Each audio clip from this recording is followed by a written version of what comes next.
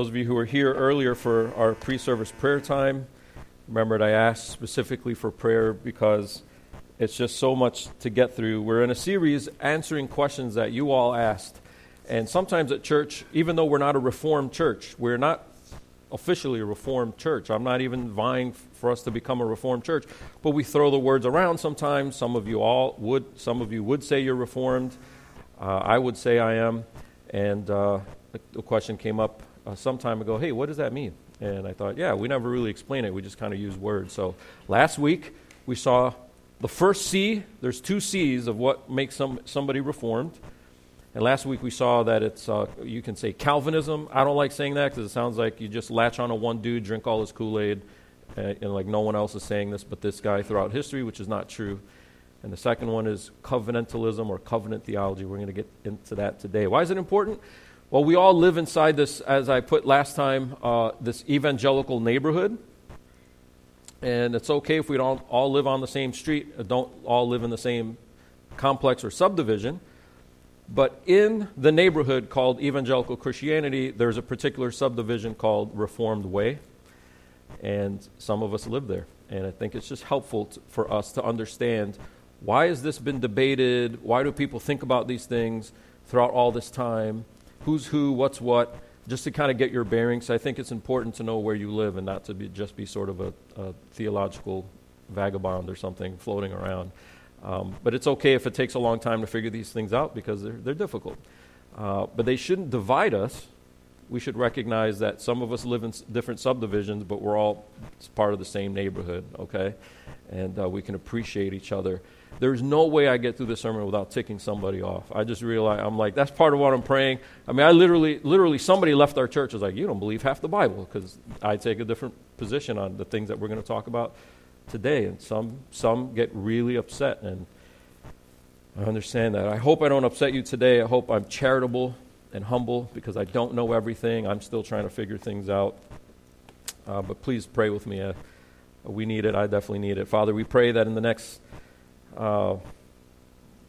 several minutes, whatever, we pray that you would be with us, Father, and allow us to understand that we cherish your word. We want to exalt your name and your word above all things together with you, Father, and we don't want these things to be divisive. We want them to help us get a bearing on how we're supposed to approach Scripture, and we ask for your help in it, and we pray it in Jesus' name. Amen. So I want to say this will be a sermon. A sermon is where you take a text and explain the text. So if I stand up here and just talk about history and positions of theology, it was a lecture and not a sermon. It will become a sermon toward the end, but there's just so much groundwork to lay out. And to help you understand why this question is important, the underlying question is the difference between covenantal theology and dispensational theology. We're going to get into that. And anything that I put up here on the slides, you don't have to write it down because I'll have Erica email it out. So if you're on our email list, or if you fill out a connection card, you want to get on our email list, I'll send the slides out. Don't worry about writing everything down that's on the slide. But what is the underlying question? The underlying question is, what relationship does Israel have to the church? That's the underlying question. Between dispensationalism and covenant theology, what is the underlying thing? So some of y'all have been in churches where all they talk about is Israel, Israel, Israel, Israel. Some folks read the Bible in one hand, and the other hand is the newspaper.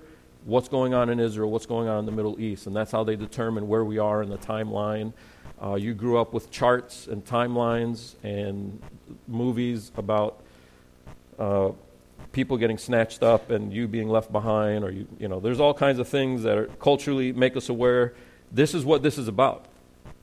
Okay, so answering that underlying question touches on other questions. Here's just a few of them. No slide for this, just listen. Should the United States support Israel today, no matter what? No matter what they do, whether it's moral, immoral, the United States should support them because that's God's people. They're the apple of God's eye. Don't you dare touch God's people. That's what this touches on. Is there a secret rapture? Just poof, a bunch of people disappeared. Right? That's what this touches on. Does there have to be a secret rapture? Does there have to be a literal physical 1,000-year reign after the rapture but before judgment? So Christians get raptured out of the earth. right? But before judgment, there's 1,000 years of Jesus reigning. There's a temple. There's sacrifices. There's people in glorified bodies. There's people that don't have glorified bodies but are believers. There's people that are unglorified bodies and aren't believers. And we're kind of back to square one in many respects. How do you read the book of Revelation? Now, in January, we're going to start a series on the book of Revelation, and one of the reasons why I want to take the time to give thick, robust, lecture-style sermons on this topic is because I want to help prepare you to approach the book of Revelation, and this is why some of us don't read the book of Revelation. We're just really confused, getting all this information from all these different places, and we don't know what's going on. There's dragons and prophets, and we don't know what's happening. This touches on that. Is Satan bound now, or is Satan bound later? This is debated, right? This touches on that. How do we read the Old Testament?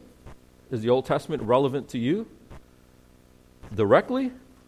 Or is it only directly relevant to Israel and only inferentially is it related to you? One of our brothers prayed this morning, Father, give us hearts of flesh because we have hearts of stone. Now, I know dispensationalists that would be like, hey, that's not for you. That was for Israel. You find a different passage in the New Testament, you know. They wouldn't necessarily quite say it like that, although I've heard dispensational professors say exactly that. When Abraham looks up at the stars and counts the stars, he's not talking about you. That has nothing to do with you. I read a book by a dispensational author who said all of the Old Testament covenants have nothing to do with you unless you're Jewish. They have nothing to do with you. They have nothing to do with redemption is what the text said. Nothing to do with redemption. You don't find out about redemption for you until you get to the New Testament. So you see how this is relevant. You may not have been thinking about it this week or this year, but we should. This is a weighty topic. So we've got two broad categories. One is covenant theology. The other is dispensational theology. And we'll see. Actually, I have control, don't I? So what is Reformed theology? Part 2. And here's covenant theology, okay? So I'm going to give you two graphs just to help you understand where things are here. In covenant theology, and check this out. I even got a little, look at that. Boom. Now I'm super legit, as somebody was telling me, like, there's PowerPointers and then people with the laser pointers, and then I graduated, okay? All right, covenant of works is God telling Adam, hey, if you work, you get life. If you break the law, you get death. So covenant theologians say that the first covenant was a deal. If you do what I say and don't eat of this tree, you get life. But then the fall happened, right there. And then this covenant of grace, everything that's in yellow, covenant theologians see it as one big covenant of grace, just through different iterations. It keeps expanding. It keeps getting bigger. In the beginning, God promises Adam, Genesis 3:15, that the serpent has caused some problems here, but I'm going to send one through the woman's seed that's going to crush the head of that serpent. So hang in there. That promise is going to take care of this, and your fig leaves don't cover you. The death of animals is going to cover you, picturing that final death that's going to cover you for real in the seed that comes. Now, that's not all explained, but as you get further through, it keeps expanding, getting unpacked, getting bigger. Here we see that this covenant is not just for Abraham's seed, but it's going to cover the whole earth. Here we get specific laws, the Ten Commandments, for instance. This is what God is like. This is what he expects. Here we get the kingdom theme. Now you see that there's a king. We need a king. You can't just have laws. You need a covenant king. That's what the book of Judges is about. They knew the laws were. They had no one to lead them, so they all did what they wanted. It's not enough to have laws. You need someone to lead us through it. Jesus comes, fulfills all of it. Genesis 3:15, all the way through. Jesus is the ark. He protects us from the flood. He's the sacrifice that provides us to have a relationship with God. He's the one that fulfills the law. He is the king who was promised to come, and then he wraps it up in this new covenant that takes all of this and ties it into one covenant for all people, and then the new earth, okay? That's what covenant theology is like. So what I want you to see is kind of the simplicity. Really two covenant. Covenant of works, that didn't work. Covenant of grace. Jesus fulfills the covenant of works. He's the new Adam. And then he does it on our behalf. He fulfills Adam's role. As Adam becomes Abraham, as Abraham becomes Israel, and Israel is represented by Jesus, who comes as the new Adam. Jesus fulfills the works covenant, and we get covered by grace, and then we get invited into the new earth. Dispensational theology is a little more complicated. There's an age of innocence. Dispensations are ages, epochs, times where God deals with people in different ways. There was an age of innocence, then there was the fall, and from creation to the flood, there's conscience, and then from flood to Moses, there's human government, but then there's promise, and then there's this law piece from Moses to the prophets, and then prophets to Christ. Law covers that. Then Jesus comes, then grace, then God invents the church. It's a parenthesis. It's like time out from this whole Israel thing. We're going to do this church thing. And then when the church age is over, we need to go back to Israel. Israel's promises from the Old Testament are now going to be filled in this 1,000-year reign here. And then eventually the new earth after that 1,000 years. So a little more complicated, a lot more divisions in the timelines, and God kind of keeps changing things up, so to speak, as you move through.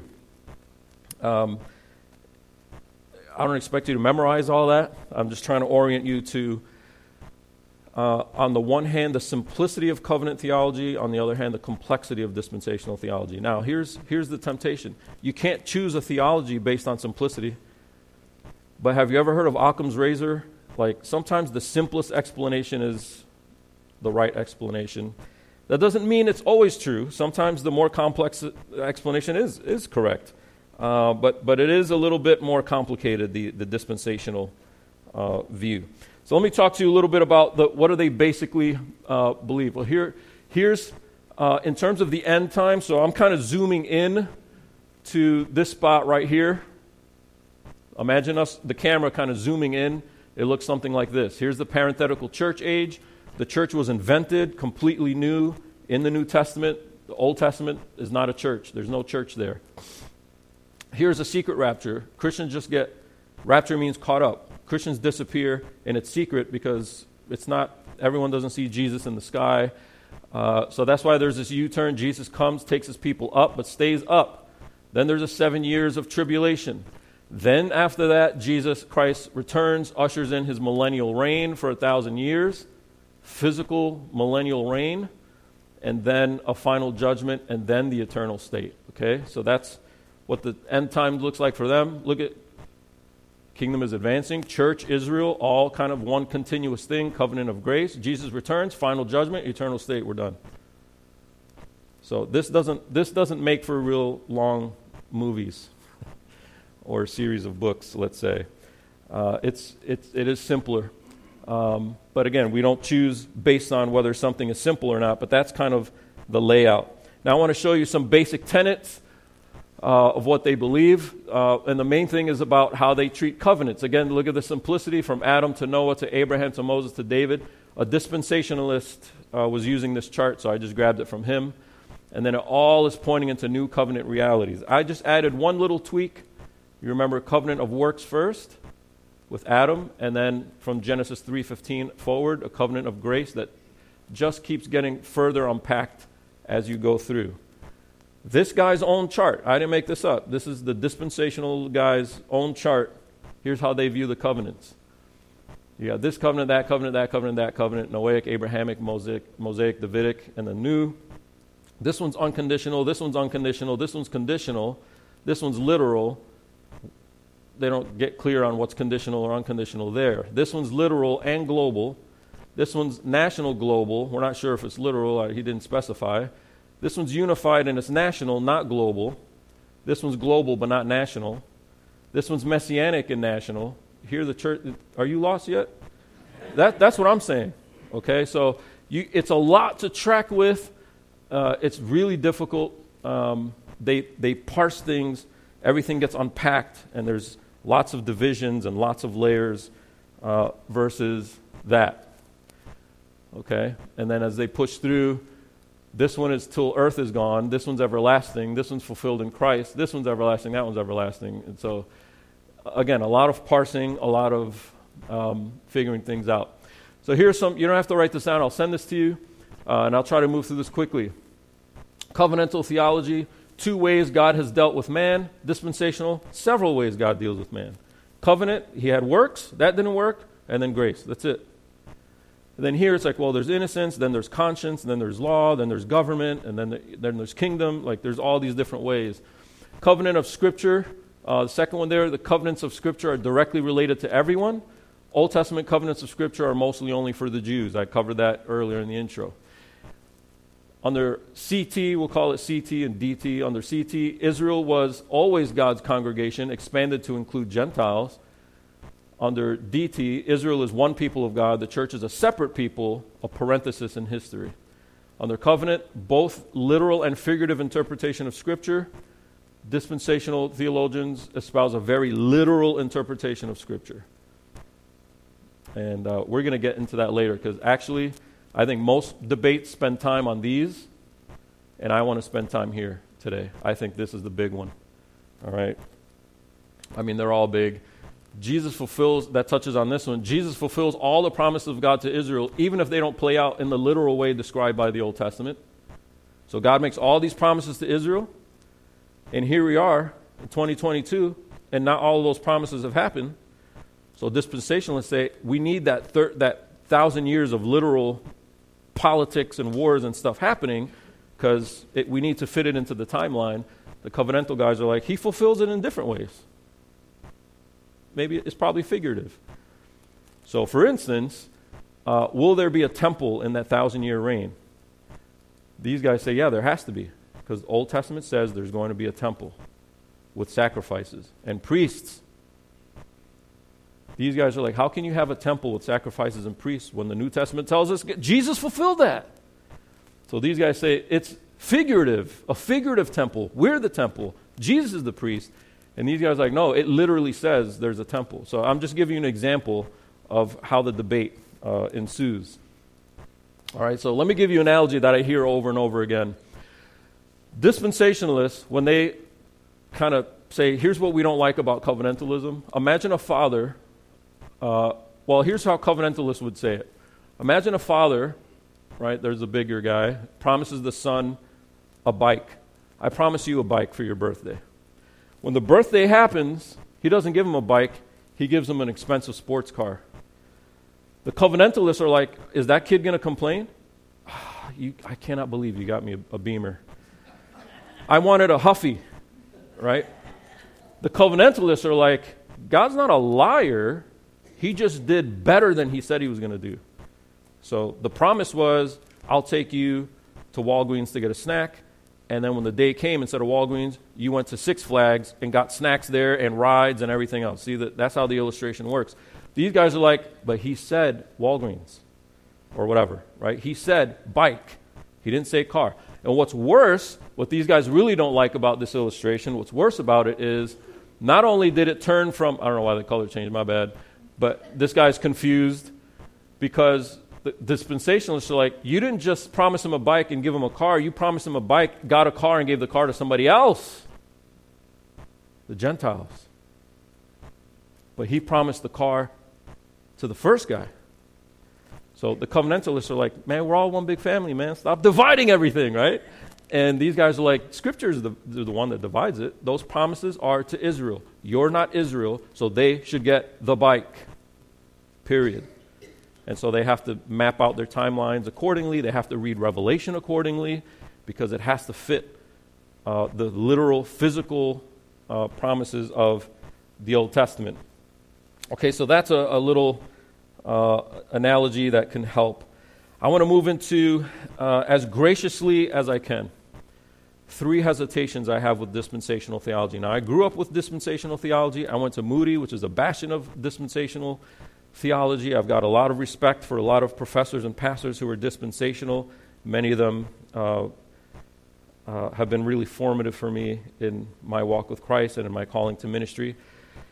And I want to give you 3 hesitations that I have with dispensational theology. And I say hesitations because I'm not calling it a heresy. I'm not up here saying if you're dispensational, please don't come to this church or anything like that.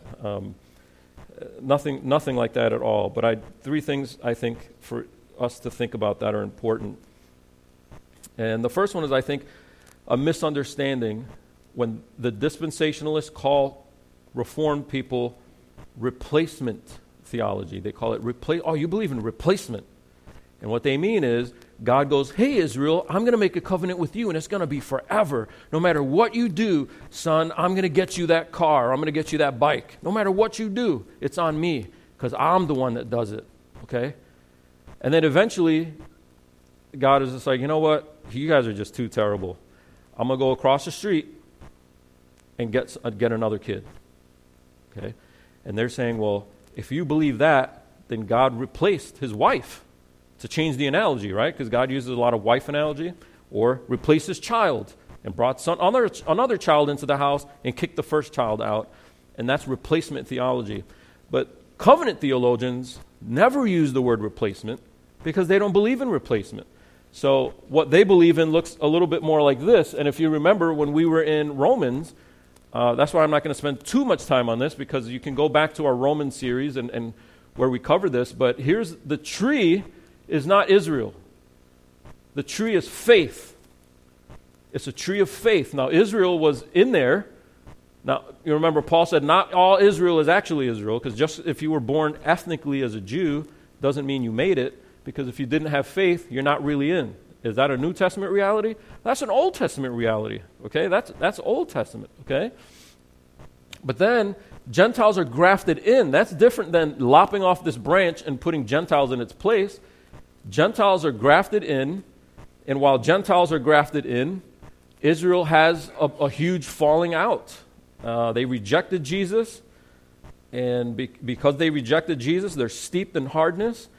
There are believing Jews today. There are Jews coming to Christ, but they're not coming to Christ like people are coming to Christ in China. They're not coming to Christ like people are coming to Christ in South America. They're just not, or Africa, okay? These Gentiles are still, the floodgate open for Gentiles to come in, and we're still seeing that across the globe. This is why missionary work is so important. But that doesn't mean Gentiles replaced it here. And as we saw in the book of Romans, here's where I disagree with a lot of covenant theologians. I believe there's a return for ethnic Israel. I don't think it's a physical temple. I don't think we need 1,000 years for it. I think at some point, before everything's all said and done, that hardening of Israel is going to turn into softening, and we're going to see, just like with China, Africa, South America, we're going to see a wave, an influx of Israelites. And if you want more on that, you can go back to our Roman series on that. But that's not replacement, see? It's not replacement. The tree has branches, and that's okay. I mean, it's everybody joining in on this thing that we can say is faith in Christ. So that's my first reason why I hesitate. I don't think the church is new. I think if we think of this as the church, we've always had a church. What does church mean? Church means called out ones, a congregation. How many times does the Old Testament refer to Israel as God's congregation? Over and over and over and over. In fact, in the book of Acts, Stephen refers to Israel as God's church in the wilderness. So to say the church was born in the New Testament and there's no church in the Old Testament, church is not a steeple. It's not, when you look up, this is not church. Church is a congregation. It's an assembly. It's a called out group of people that's separate from everybody else. And that's what Israel always was. Okay? And could a non-Israelite be a part of that church? Yeah. They're in Jesus' lineage, right? So it was always a mixed group. We're just talking about emphasis. It's mostly Gentiles right now, but eventually there will be another influx of Israel as well. So not replacement. Second reason really quickly is the time and nature of dispensational theology coming on the scene. I really hesitated to put this one out there, so I'm going to try to move quickly because I don't want to be misunderstood. You don't take a vote to see what's most popular and jump on that, okay? I want to show you how throughout the history of the church, dispensationalism is very new, and I also wonder if it's already starting to wane. So it's young, it's reactionary, and I wonder if it's starting to wane. Let me move through real quickly to show you. So John Nelson Darby is credited with basically bringing dispensational theology onto the scene. That's when he lived. He died in 1882. Scofield picked up on it, and Scofield made this the first study Bible. So you've got the Bible and then a bunch of notes, and all those notes push dispensationalism. The first study Bible that anyone ever had All those notes were dispensational, okay? So this took over. Everyone's buying this Bible. It's the new hotness.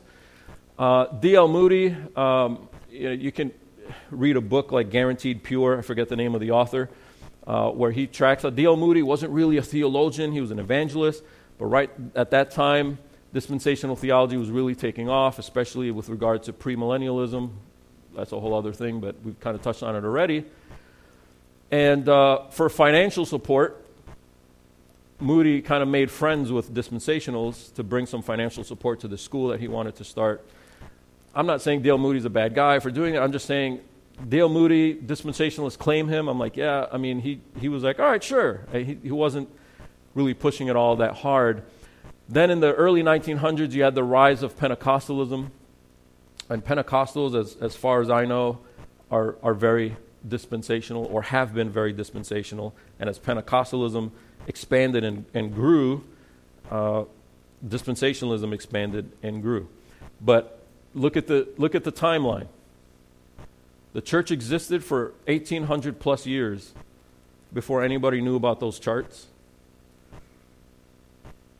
That doesn't make it wrong, but I think it is a hesitation to think about. Then, it was made popular because it's kind of exciting. Who's the Antichrist? Isn't that fun to think about? Is somebody the Antichrist now? Is Trump the Antichrist? Who's the Antichrist? Some guy in the Middle East? What's Russia doing? What's Russia doing? Turn to the Bible. Isn't there kind of like what's the Dan Brown series, The Code, where you're kind of, the Bible almost becomes like this weird mystical crystal ball to kind of look into the happenings of things. Again, that doesn't make it wrong. It does make it exciting, and you can crank out 15 books talking about it. Who are dispensationalists alive today? Now, this is just off the top of my head. I didn't spend weeks researching this, but I try to think of names that are popular. John MacArthur would be probably the most popular. He describes himself as a leaky dispensationalist. I'm not sure what that means, but it's like, I'm not a full-on dispensationalist. I still have some leftovers. And, Erwin Lutzer, David Jeremiah, Tony Evans, Chuck Swindoll, Charles Stanley. Are these familiar names? Okay, they're on the radio, they're on the TV, a lot of them. They would all hold to dispensational theology. Then I try to think of who would be covenant theologians I would know of, that you might know of. Piper, Keller, Carson, Vodi Bakum, Al Mohler, Tim Challies, the blogger guy, James White, the apologist, Paul Washer, Heart Cry Ministries, David Platt, that radical book that came out a few years ago, Kevin DeYoung, Matt Chandler, Carl Trueman, some of us have read his books, Mark Dever, Nine Marks of a Healthy Church, and all those books, that's Mark Dever and his guys. Sinclair Ferguson, we read his book Maturity. Michael Reeves, Michael Kruger, I've passed out those guys' books here. They're cranking stuff out. All the CGN pastors that I meet with would be covenant theology. Most Five Stone pastors, I hope that's okay to say, Gordon, because it doesn't divide us. So case in point, can Five Stone pastors get along and some are dispensational, some are covenant? Yes, we do it all the time. But, most guys are, especially those that are younger, the younger pastors, right? And that's one of the things I want to show you, right? Look, here we go, right here. What's something these guys all have in common? They're really old. That's not a bad thing. I'm just saying, I was trying to find young guys and had a hard time finding young guys. And then when I go here, I'm like, all right, if I'm youngish, then these guys are kind of in my age category. Kevin DeYoung, Tim Challies, David Platt is a younger guy. Michael Reeves, not as old as some of the other guys, right? The guys that work with Mark Dever, some of those guys are younger. These guys are younger. You think of conferences, Together for the Gospel, except for MacArthur, all covenant theology. The Gospel Coalition, most of those guys are covenant theology. So it's becoming harder and harder to find younger dispensational authors. So I just wonder, has it kind of had its heyday, and after so many supposed antichrists, we're kind of like, maybe we're doing the wrong thing looking for the Antichrist every time there's a war, So I wonder if it's waning. Okay, here's the biggest reason. And I'm going to take us to Luke 24. You can turn there, and we're going to try to move through that really quickly. I want to be mindful of our time, but I think this is The most important, I think it's the biggest reason why I hesitate to embrace or to stay with dispensational theology. Not that I ever waved the flag of it, but I find myself moving out of it and moving into covenant theology. And the third and the biggest reason is that dispensational theologians, pastors, they hesitate or refuse to see Jesus in the Old Testament unless the New Testament forces them to see it. So let me say that again. When you're reading the Old Testament and you're like, oh, I think this is talking about the Messiah, I think this is talking about Jesus, they would say, stop it. Unless a clear verse from the New Testament says, no, seriously, that's about Jesus. Then they're like, oh, fine. But everything else is not about Jesus. Now, I am not making this up. I've been with the professors. I've read many of the books. This is their position. The reason why, and I skipped this earlier, why did it catch on so hot in the early 1900s? Well, because it was a protection, a wall against liberalism.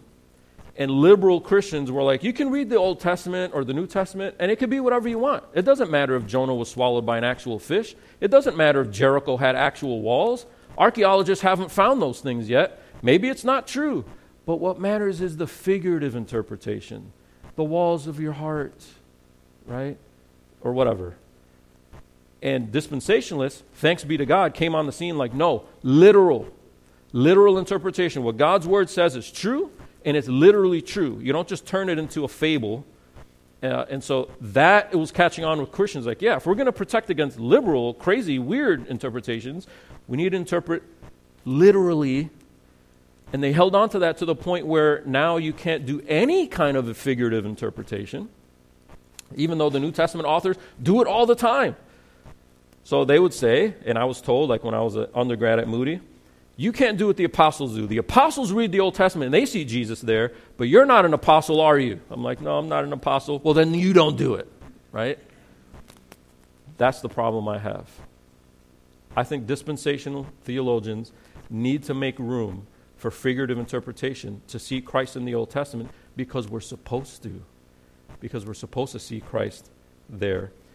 I want you to turn to Luke 24 if you haven't already.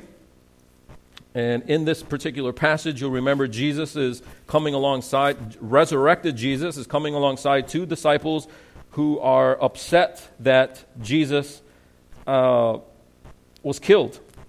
And I want to just read straight through verses 13. We'll go, let's see how far I want to go here. We'll stop at 35. Now we'll go a little farther. Here we go. Let's just start with verse 13. All right. That very day, two of the disciples, were going to a village named Emmaus, about 7 miles from Jerusalem, and they were talking with each other about all these things that had happened. While they were talking and discussing together, Jesus himself drew near and went with them, but their eyes were kept from recognizing him. So Jesus walks alongside them. They don't know it's Jesus. Verse 17, and he said to them, what is this conversation that you're holding with each other as you walk? And they stood still, looking sad. Then one of them, named Cleopas, answered him, are you the only visitor to Jerusalem who does not know the things that have happened there in these days? And he said to them, what things? And they said to him, concerning Jesus of Nazareth, a man who was a prophet, mighty in deed and word before God and all the people, and how our chief priests and rulers delivered him up to be condemned to death and crucified him. But we had hoped that he was the one to redeem Israel. Yes, and besides all this, it is now the third day since these things happened. It is now the third day. Remember that. Verse 22. Moreover, some women of our company amazed us. They were at the tomb early in the morning, and when they didn't find his body, they came back saying they had seen a vision of angels who said that he was alive. Some of those who were with us went to the tomb and found it just as the women had said, but him they did not see. So they hear witnesses to the resurrection. They're still not getting the resurrection yet. So then Jesus chimes in, verse 25, and he said to them, O foolish and slow of heart, foolish ones and slow of heart to believe all that the prophets have spoken. Was it not necessary that the Christ should suffer these things and enter into his glory? And beginning with Moses and all the prophets, he interpreted to them in all the scriptures the things concerning himself. So he's like, you fools should have seen it coming. Why? Because it's all in the Old Testament. Then he starts walking them through the Old Testament. You see it in Moses, you see it in the Psalms, you see it in the Proverbs, you see it in the prophets, you see it in Genesis, the Torah. And he's walking them through, showing them, I'm here, I'm here, I'm here, I'm here, and you should have known it. He doesn't give them a lecture like, I know, I get it, you're not apostles, you're just regular disciples. You fool, you should have seen it. Okay, then it continues. So they drew near to the village to which they were going. He acted as if he were going farther. Man, Jesus is awesome. He's just playing it off like he knows he's going to get invited. But they urged him strongly, saying, stay with us, for it is toward evening, and the day is now far spent. So he went in to stay with them. When he was at table with them, he took bread and blessed and broke it and gave it to them. And their eyes were opened, and they recognized him, and he vanished from their sight. That's weird. And then verse 32, they said to each other, did not our hearts burn within us while he talked to us on the road, while he opened to us the scriptures? Can I just pause there a second? Have you ever read the Old Testament? You're like, ugh. If you see Jesus in it, your heart burns within you. And I think this is why we have so many Christians who just don't give a rip about the Old Testament. It's not for me anyway. But Jesus shows them how he is the Old Testament. And he's like, man, didn't our hearts burn within us? Why did the hearts burn? Because their hearts lacked faith. And now they're gaining faith that they didn't have because of the Christ-centered interpretation of Scripture. Verse 33, and they rose that same hour and returned to Jerusalem, and they found the 11 and those who were with them gathered together, saying, the Lord has risen indeed and has appeared to Simon. Then they told what had happened on the road and how he was known to them in the breaking of the bread. Let's press forward. As they were talking about these things, Jesus himself, he's back, stood among them and said to them, peace to you. But they were startled and frightened and thought they saw a spirit. And he said to them, why are you troubled, and why do doubts arise in your hearts? See my hands and my feet, that it is I myself. Touch me and see, for a spirit does not have flesh and bones as you see that I have. And when he had said this, he showed them his hands and his feet. And while they still disbelieved for joy and marveling, he said to them, have you anything here to eat? They gave him a piece of broiled fish, and he broke it and ate before them. Notice, touching his scars still didn't make them believe. You ever have someone in your life that's like, if Jesus just showed up in my living room one day, then I'd believe. No, you wouldn't. No, you still wouldn't. But how does Jesus invoke or incite faith? The same way he did on the road. Old Testament Bible study with him at the center. Verse 44, then he said to them, these are my words that I spoke to you while I was with you, that everything written about me in the law of Moses and the prophets and the Psalms, those are the three Hebrew categories of the Old Testament. So all of it, all of the Old Testament must be fulfilled. Then he opened their minds to understand the scriptures and said to them, now remember earlier I said, remember the 3-day thing? Hold on to that. Here it is again. Thus it is written, in all those places in Scripture, right? In the Old Testament. Thus it is written that the Christ should suffer and on the third day rise from the dead. And on the third day rise from the dead. We're going to come back to that. And that repentance and forgiveness of sins should be proclaimed in his name to all nations, beginning from Jerusalem. You are witnesses of these things, and behold, I am sending the promise of my Father upon you, but stay in the city until you are clothed with power from on high. He's saying the Old Testament promised this gospel that you're now going to proclaim. And when he unpacks it, he says that the Old Testament, Moses, prophets, Psalms, and the law, or the law of Moses, prophets, and Psalms, they must be fulfilled. Everything written in them must be fulfilled. Open their minds to understand, verse 46, thus it is written that the Christ should suffer and on the third day rise from the dead. Now here's a question, a literal question. I'm going to throw it out there and see what y'all come up with real quick because we got to move. Where in the Old Testament does it say that the Messiah would die and in 3 days rise? Anybody? Just throw it out there. Don't be afraid. I'm not going to make fun. Well, Jonah's one. Okay, does Jonah predict it literally or figuratively? Jesus refers to Jonah and says, Jonah said. that I would rise in 3 days, essentially. He's referring to Jonah as the sign. I'm not going to give you a sign. You already have a sign, Jonah. Jonah is the sign. But Jonah never stands up and tells Nineveh, there will be a Messiah. He's going to be born as a baby. He's going to grow up. He's going to get killed and be in a tomb for 3 days. He never says that. Jonah gets swallowed up by this fish. He's basically dead for 3 days and then gets regurgitated, walks up, wipes off the kelp, and keeps walking and starts preaching, right? So the only way to get to a 3-day resurrection from Jonah is figurative interpretation. Any other takers? Okay, Abraham and Isaac is a big one, okay? So let's look at that really quickly. So Luke 24, Jesus demands that we see it in the Old Testament, but there's no literal way to see it. Jonah was in the belly of the fish 3 days, 3 nights. You have to interpret that figuratively to get to Jesus. Hosea 6:2 is one. After 2 days, he will revive us. This is Israel. On the 3rd day, he will raise us up.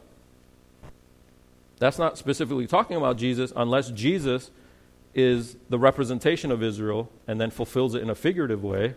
I mean, even though he literally dies, but this is not a literal prediction.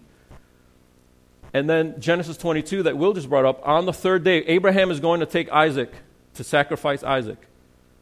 And it takes 3 days to get to that place of sacrifice. And you remember the author of Hebrews tells us that Abraham considered God was going to raise him from the dead. So if you ever wondered, what was Abraham thinking when he was going to plunge the knife into his son Isaac's chest?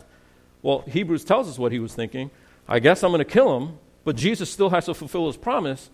And there's no way to fulfill, or God still has to fulfill his promise. You can't fulfill the promise with a dead son, but I guess you could fulfill the promise with a resurrected son. So I'll kill him, and then God will raise him from the dead, and then we'll come back down from this 3-day journey.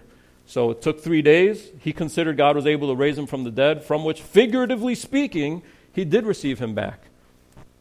Here's the point that I'm trying to score with you. There's no way to escape Jesus' rebuke when he says, you have to see me in the Old Testament. You have to see my 3rd-day resurrection in the Old Testament. If you stick to a literal dispensational hermeneutic, you cannot obey Christ in Luke 24. I think that is a major problem. That is a major problem. I was at a conference. Dispensational professor stood up and told the entire group of professors and preachers and pastors, I want to talk to you how I would preach Genesis 1 and 2 and not mention Jesus. Like it's a good thing. Like he's saying, I'm so literal. I'm so expository. I would preach Genesis 1 and 2 and not mention Jesus one time.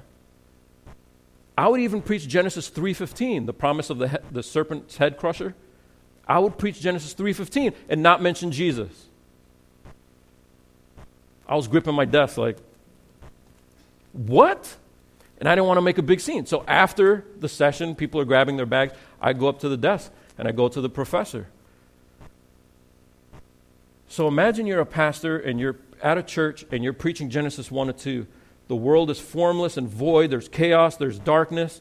But now you see the Spirit hovering. And out of this chaos, God brings order. He brings order.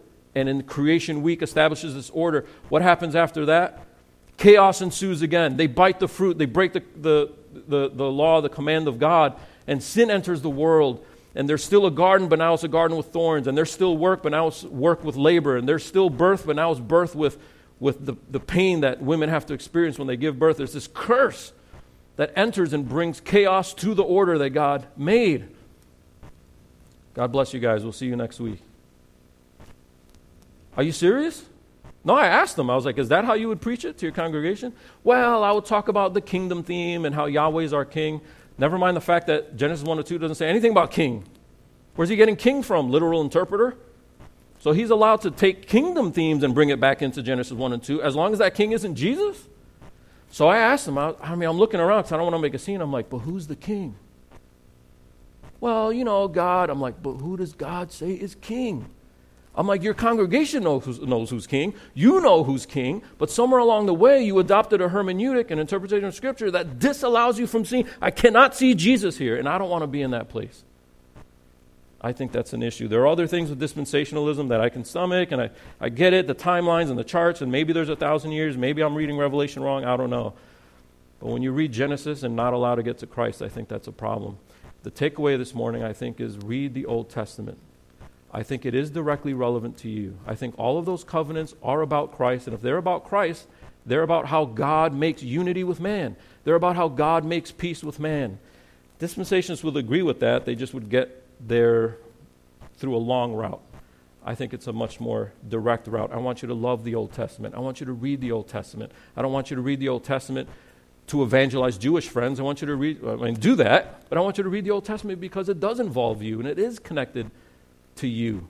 And I want us to see Christ, and I want our hearts to resonate with Christ as we're reading even Old Testament scriptures, and the Holy Spirit applies it to our hearts as well. Let me close in prayer. Father, we think about all these truths, difficult truths, and we're thankful that even all those names we put on the screen, that we can call them friends, we can call them faithful ministers of the gospel. We don't all have to agree on all these categories to be united, to be like-minded, but I do pray that we would challenge maybe some of the things that we grew up with. I pray that you would help me to challenge even the new things that I'm continuing to learn. And may we all approach these things in humility, Father. May our hearts be on fire for Christ. And we pray that all of our doubts would subside as we continue to pore over Scripture and see how you've authored and orchestrated this awesome plan to include everyone, that there's no wall between Jews and Gentile, but that we are all united in Christ, that we can form one temple together in Jesus Christ, the temple of God himself. We close in this song in appreciation and gratitude for your glory. We do